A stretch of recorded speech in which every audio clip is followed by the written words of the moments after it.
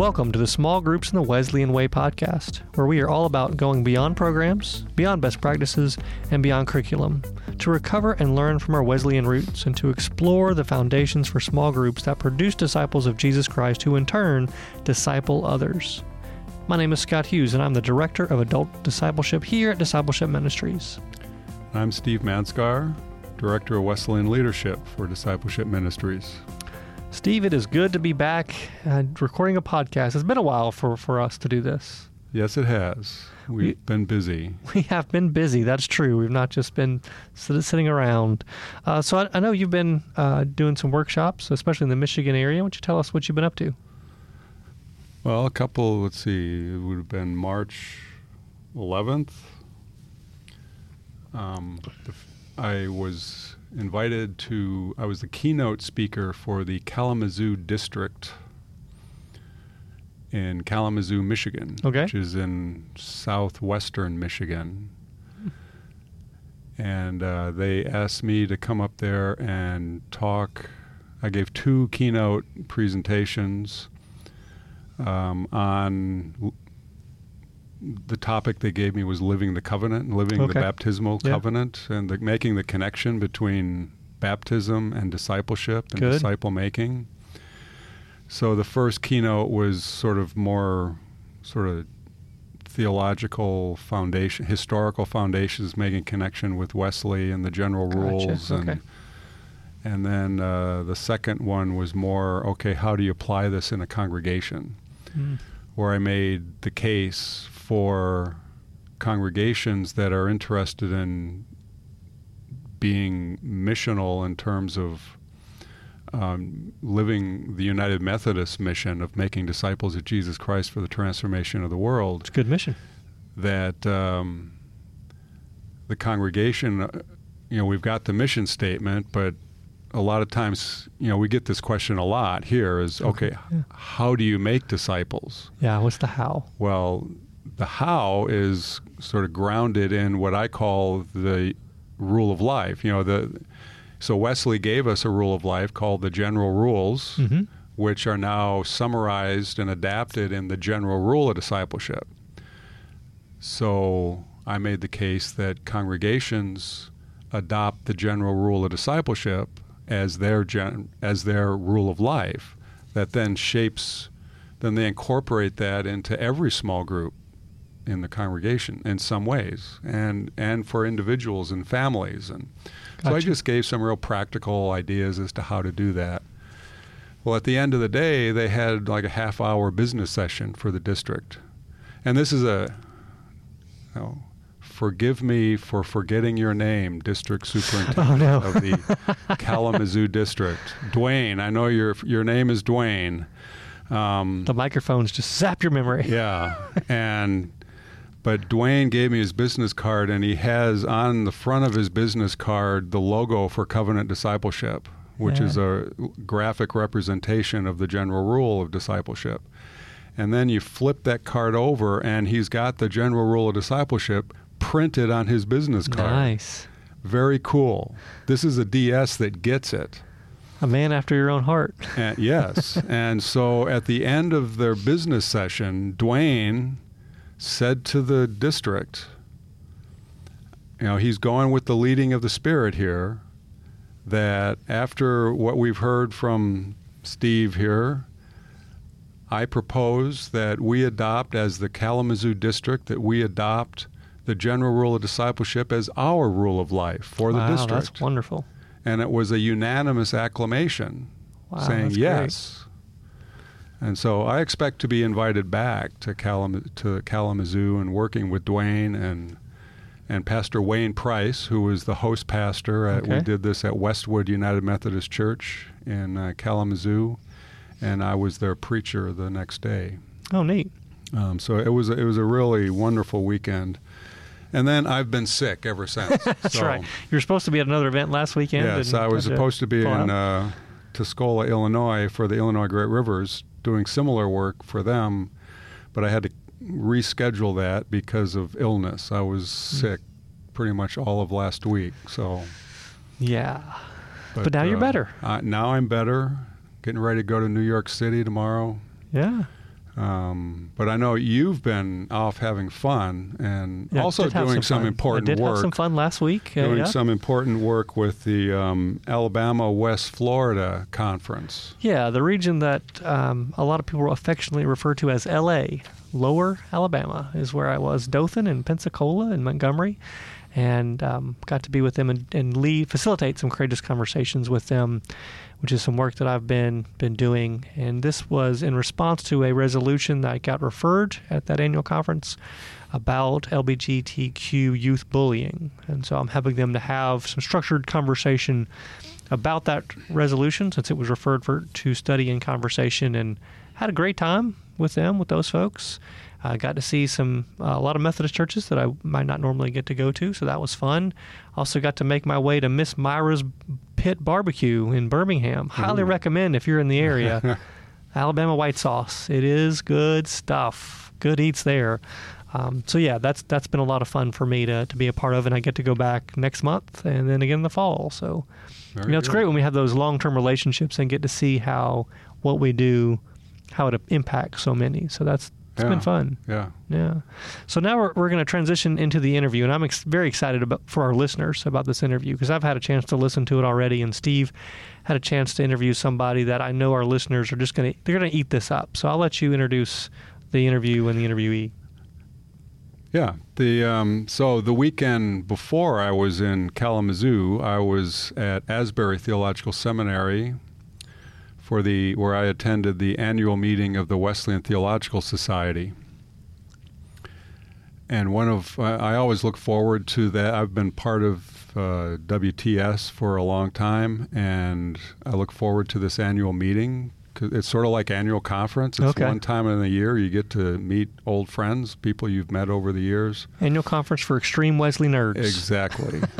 Who are not, and it's not all United Methodists either. That's right. Lots of Nazarenes and Free Methodists and Wesleyans, and I even met 2 Primitive Methodist pastors. Really? I've heard of Primitive Baptist. I did not know a Primitive Methodist. It's a very tiny denomination that has its roots in England, but they no longer exist in England. Okay. The Primitive Methodist Church only exists here in America, and it's a really small denomination centered in Pennsylvania and Ohio. And they're probably in other places too, but that's where most of them are today. And I met these 2 wonderful young men who were interested in my work. So they bought a couple of my books. And anyway, one of the people I always look forward to seeing at WTS is my good friend Phil Meadows, Dr. Phil Meadows. I don't need to say a lot more about him right now because I introduced him in the interview, but I'll just add that Phil has been a very good friend for a lot of years. In fact, I met him for the first time at my first WTS meeting that was held at Roberts University outside of Rochester, New York, many years ago.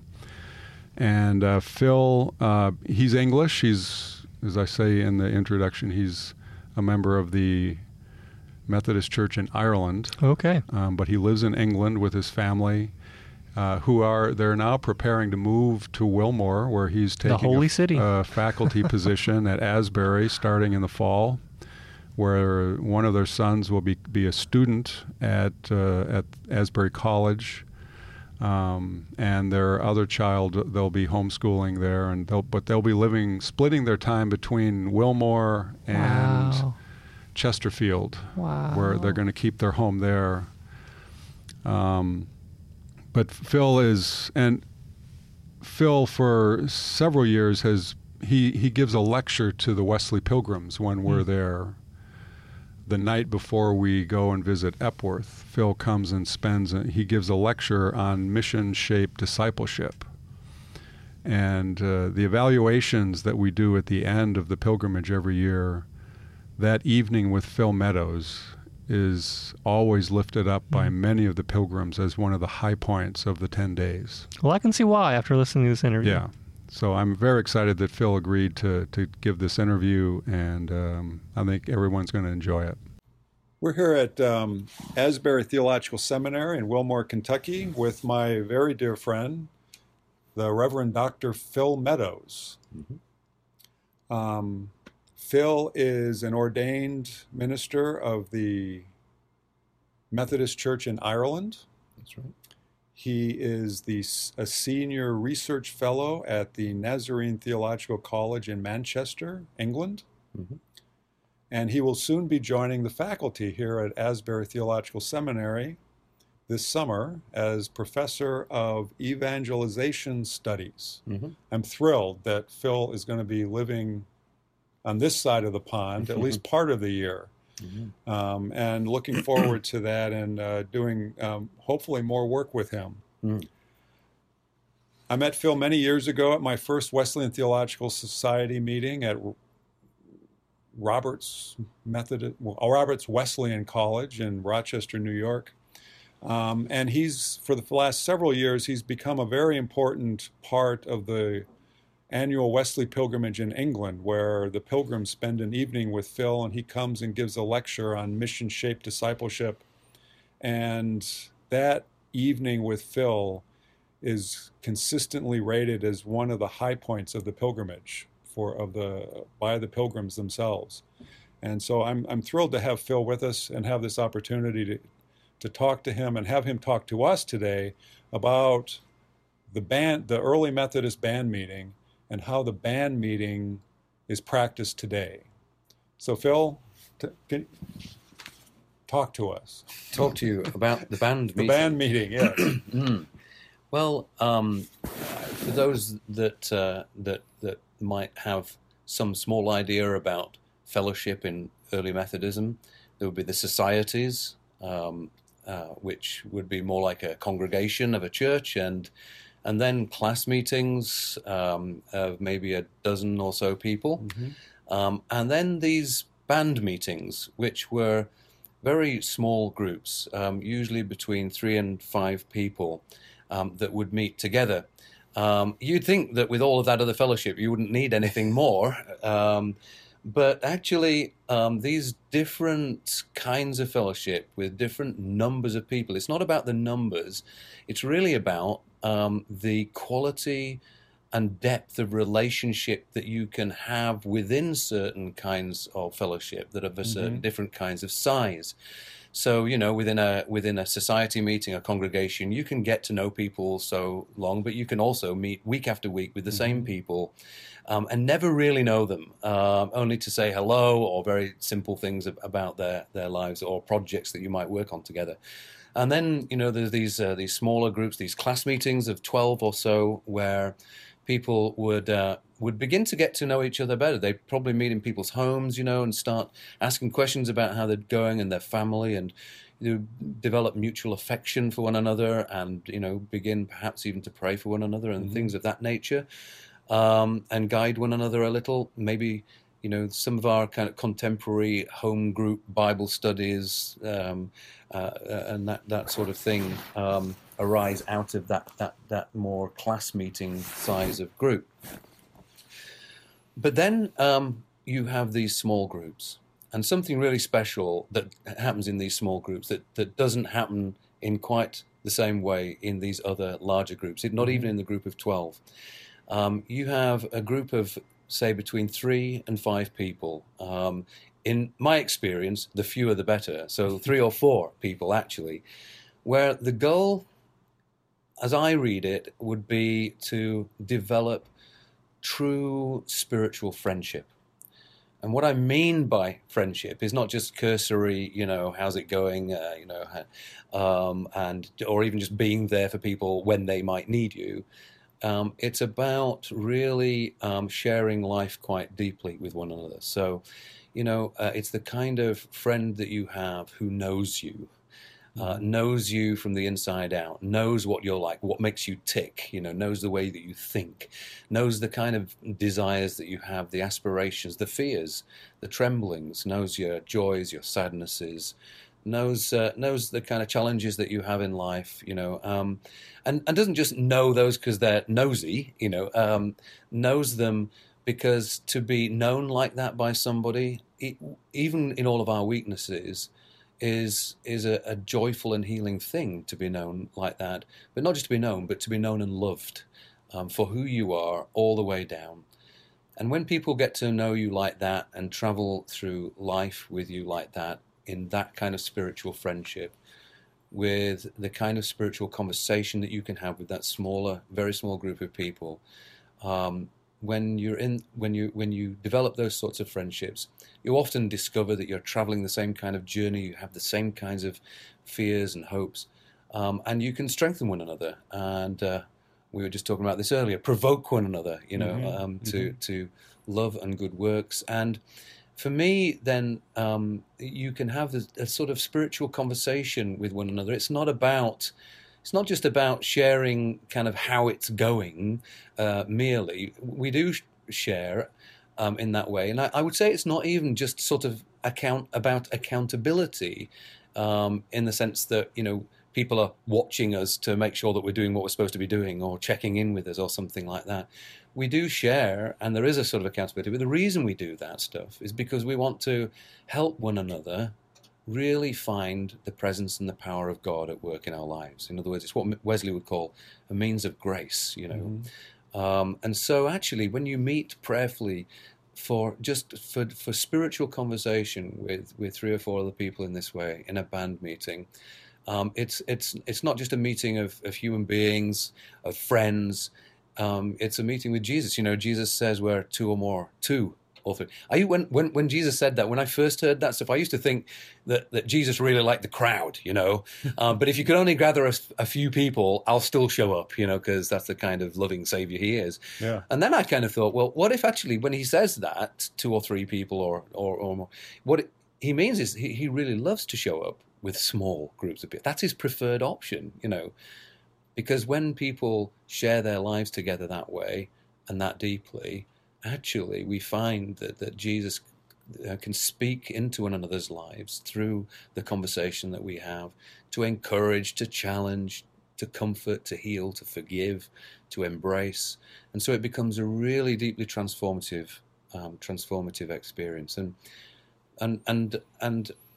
you find this sort of language when you read some of the letters and the accounts of band meeting by the early Methodists, these sorts of deep friendships, but more than just deep friendship. It's a real encounter with Jesus, the power of his Spirit, his leading and guiding.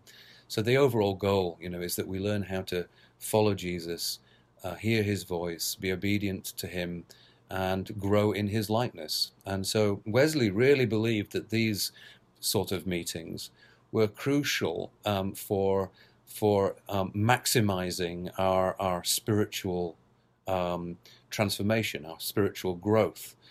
One of his controversial doctrines, Christian perfection, right? Which I know you've written a book on. Yes, a little bit. A little bit, yeah.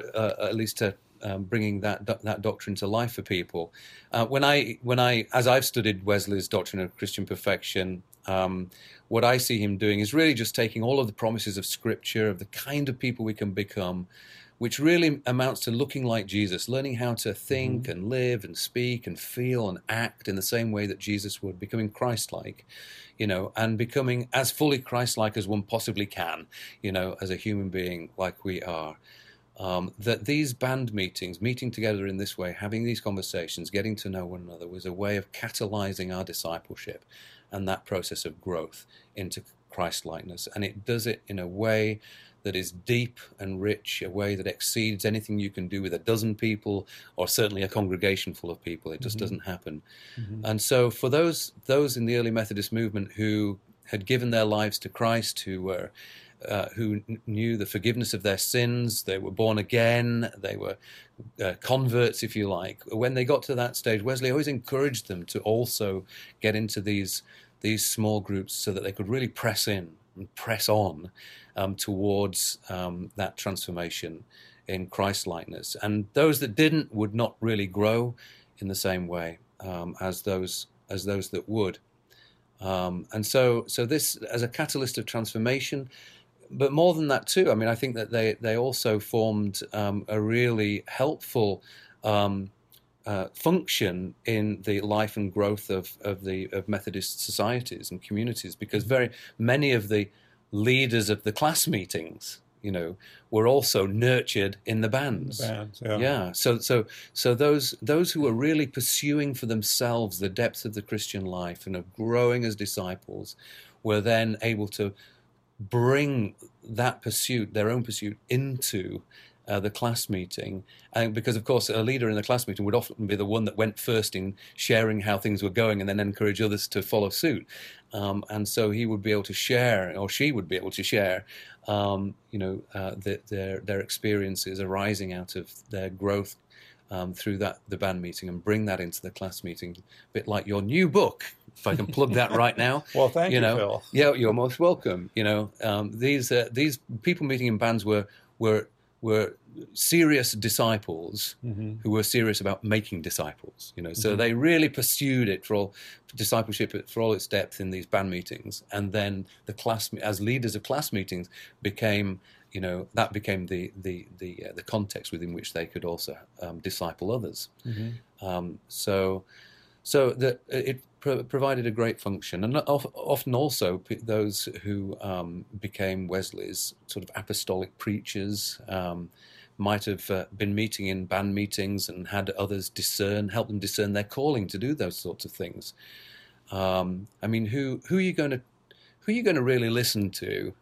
When it comes to the desire to discern what God might be speaking to you about in your life or calling you to, especially when they are huge decisions, surely it's going to be people that know you, that who know you, know your strengths, know your weaknesses, know your temptations, can really help you discern fully how,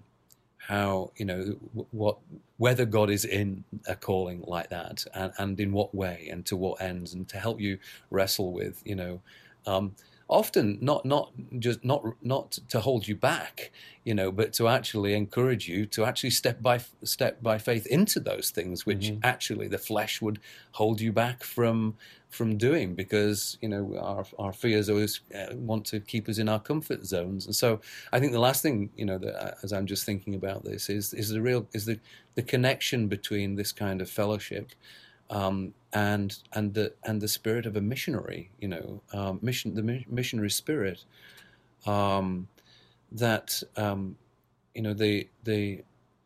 most people, when they begin walking closely with Jesus and are led by His Spirit, they'll feel, they'll feel the impulses of the Spirit. They'll sense the call of Jesus to step out in faith in various ways in their Christian walk, whether that's leadership in the church, or whether it's sharing your faith with colleagues at work, whatever the context might be. And of course, the greatest stumbling block, to us living into the fullness of what Jesus wants us to do is our own fears.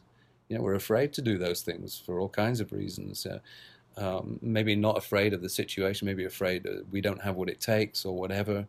And those people meeting in bands often thought about what they were doing as a form of, can I put it this way, of spiritual warfare.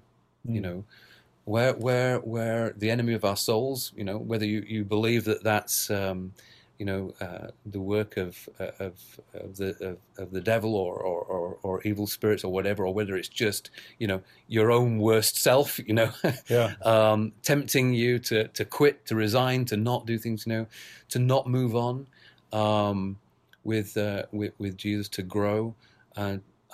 They would pray for one another, wrestle with God, and wrestle with one another and for one another, to help us honestly listen to what God is saying and move forward with Him in the directions that He would take us to become the kind of people that He wants us to be and to do the things that He wants us to do. So, I've not mentioned sin at all so far, and that I've done that deliberately, because sometimes I think when we talk about the band meeting, the first thing that people wheel out, right, are the 5 questions that right. That's what I was wondering, right? Because that's what I always, when I in workshops and I'm trying explaining to United Methodists, mostly lay people. the organization of the early Methodist society with the society and the classes and Right. then the bands. Right. And I described the band. One of the primary dynamic, what happened in the Mhm. band was Mm-hmm. we were all men Yeah. or all women, Yep. single men, married Yep. men, Yeah. or single women or married women, Yeah. and they would confess Yeah. their sins to each other. Yeah. Yeah. Yeah. So talk to. Yeah. Well, the reason that I didn't do that is because it's easy. Well, I have found people falling into temptation of hearing that and then immediately walking away disheartened that they couldn't possibly, meet with Yeah. people and talk about their deepest sins, because in a way, then your imagination about these groups becomes a bunch of people basically just like kind of pouring out their moral failures with one another, and I think that misses the point, and which is why I don't start there. When I think about band meetings, I start, what's the point? What is this for? Now Wesley one of the key texts for describing band meeting, of course, is taken from the Epistle of James. Mm-hmm. Confess your sins to one another. It's James 5. Do you remember the verse? I'm trying to remember that. I'll let you be looking forget. that one up as I speak. But Well, it's in my- so James says, It's in the 5th chapter of James. I know that. yeah, so. we know it, and we'll just keep it quiet for the listeners. It's a Right. bit of homework. Right. So, that epistle of straw that Luther didn't like, probably for this very reason. So it's confess your sins to one another so that you may be healed. Right, now, but that's the key thing. Because typically what people hear when they just look at those questions about, what sins have you committed, and, and how many, and now you're sure you've told us all of your sins, and, are the things that you're hiding from us, Yeah. All we tend to remember is the first bit, confess your sins. Right. But the logic is confess your sins to one another so that you may be healed. Okay, now that's the crucial point.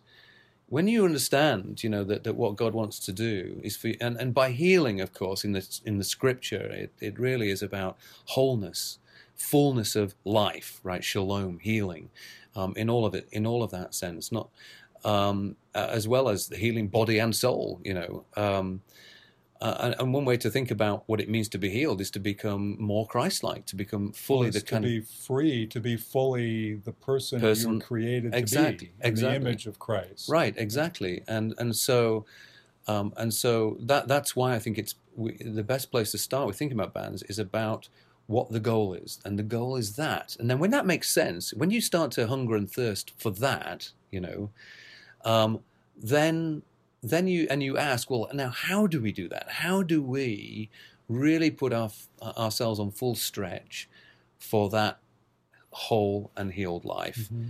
Then, band meeting becomes sense. Then you know that you have to begin to share with one another your strengths and your weaknesses, your attainments and your failures, and your aspirations and your hopes and fears and so on. And I would say that, when we talk about sin in that context, it's not just about moral failure. Yeah. It's about our brokenness. It's about our weakness. Yeah. It's about the darknesses, the depression that's in our lives. It's about the temptations that we have to give up, to quit, to not run the race, to fight the good fight.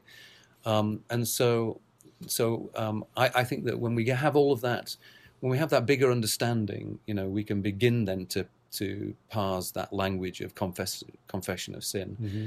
So, and it begins to make sense. We can understand why Wesley might talk about that, and begin to think about how we might do that, what that might mean for us today, to share life with one another.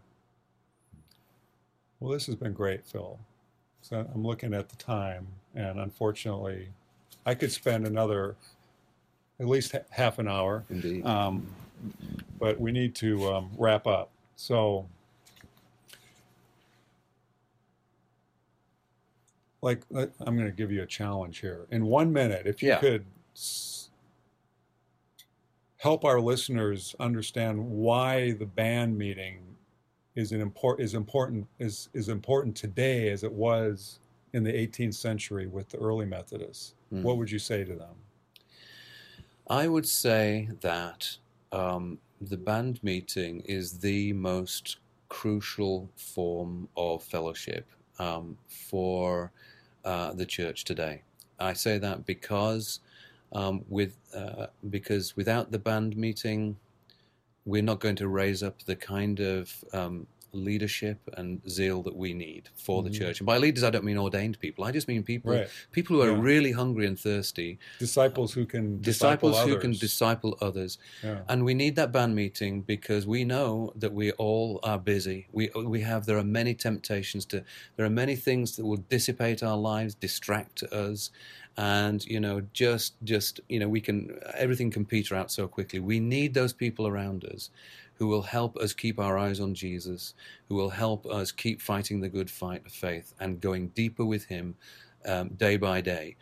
If we have that, then out of that becomes a catalyst for other kinds of small group meetings. You get the best Bible study meetings when you have those kinds of people leading or participating in them. The best prayer meetings, the best outreach meetings, the best service projects. Class meetings. Class meetings, exactly.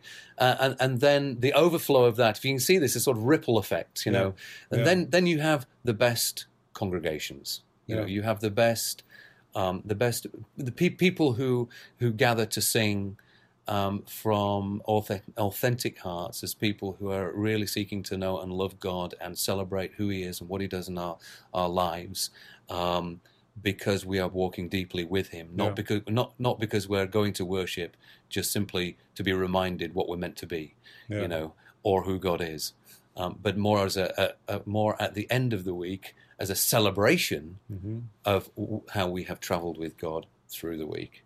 So I think that it is a missing dimension, and this is my last thing, that Jesus knew was even important.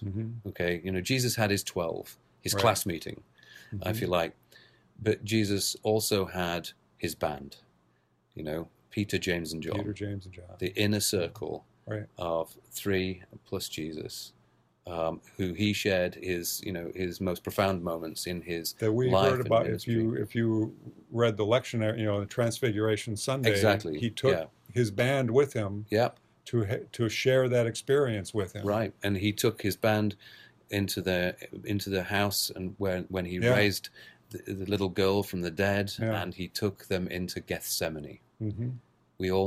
Where are those deep spiritual friends, which you can only have so many of, because it takes an investment, who will go all the way from the Mount of Transfiguration, the joy, the shine, into the darkness of Gethsemane.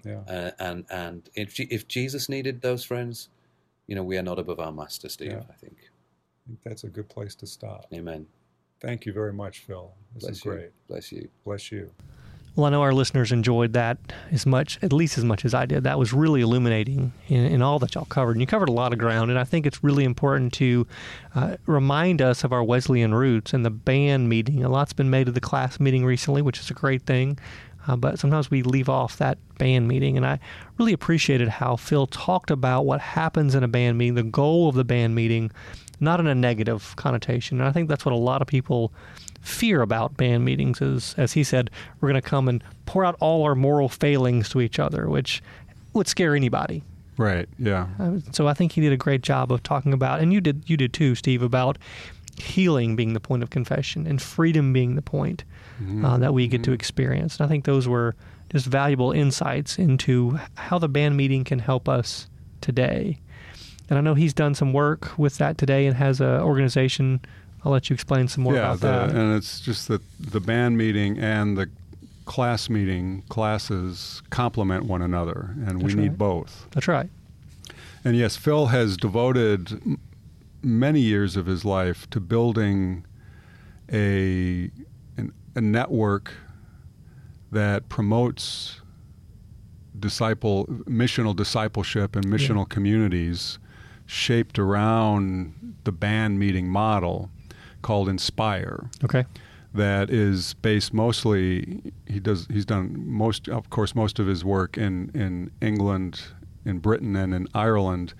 There are some congregations on this side of the Atlantic that are using that model, and we're hoping to do more that'd be great. As Phil comes to Asbury, that we're hoping to do more of that on this side of the Atlantic. Yeah. But if you want to learn more about what Phil was talking about and how to apply this today in your congregation, I'm going to give you a website URL to go visit. And there's they put together some really fine resources. And it's inspiremovement.org. It's inspiremovement, all together is one word, .org. All right, very good. So we hope people will look into those resources and begin their band meetings. Take a chance to do something a little different, a little deeper, that I think will really, as Phil said, really inspire the zeal within the congregation to grow. I think that was great. We do have a giveaway winner, Lucina Halligan. Lucina Halligan. Yay, Lucina. Yay, Lucina. We had a good Twitter exchange and email exchange about some of her questions in small groups, and we're actually going to get to those in an upcoming episode, which I know you're really going to enjoy. Lucina is the Director of Lay Servant Ministries in Upper New York Conference. So way to go, Lucina. Got a reward coming your way. Steve, where can people find you on Twitter? At @SManskar is my Twitter handle. And I'm Rev Scott's Tweets, and also at UMC Adult Form for adult formation. And so I hope you'll reach out to us on Twitter, email us. You can find our email addresses on our website, umcdiscipleship.org. And I hope you'll ask questions, tell us what you like, what you don't like, suggestions of what you want us to cover. And we look forward to connecting with you and being in ministry with you. I hope you'll also take a moment and go on iTunes and leave us a review there. So until next time, peace. Small Groups in the Wesleyan Way podcast has been a production of Discipleship Ministries, an agency of the United Methodist Church. Visit all our podcasts at podcasts.umcdiscipleship.org.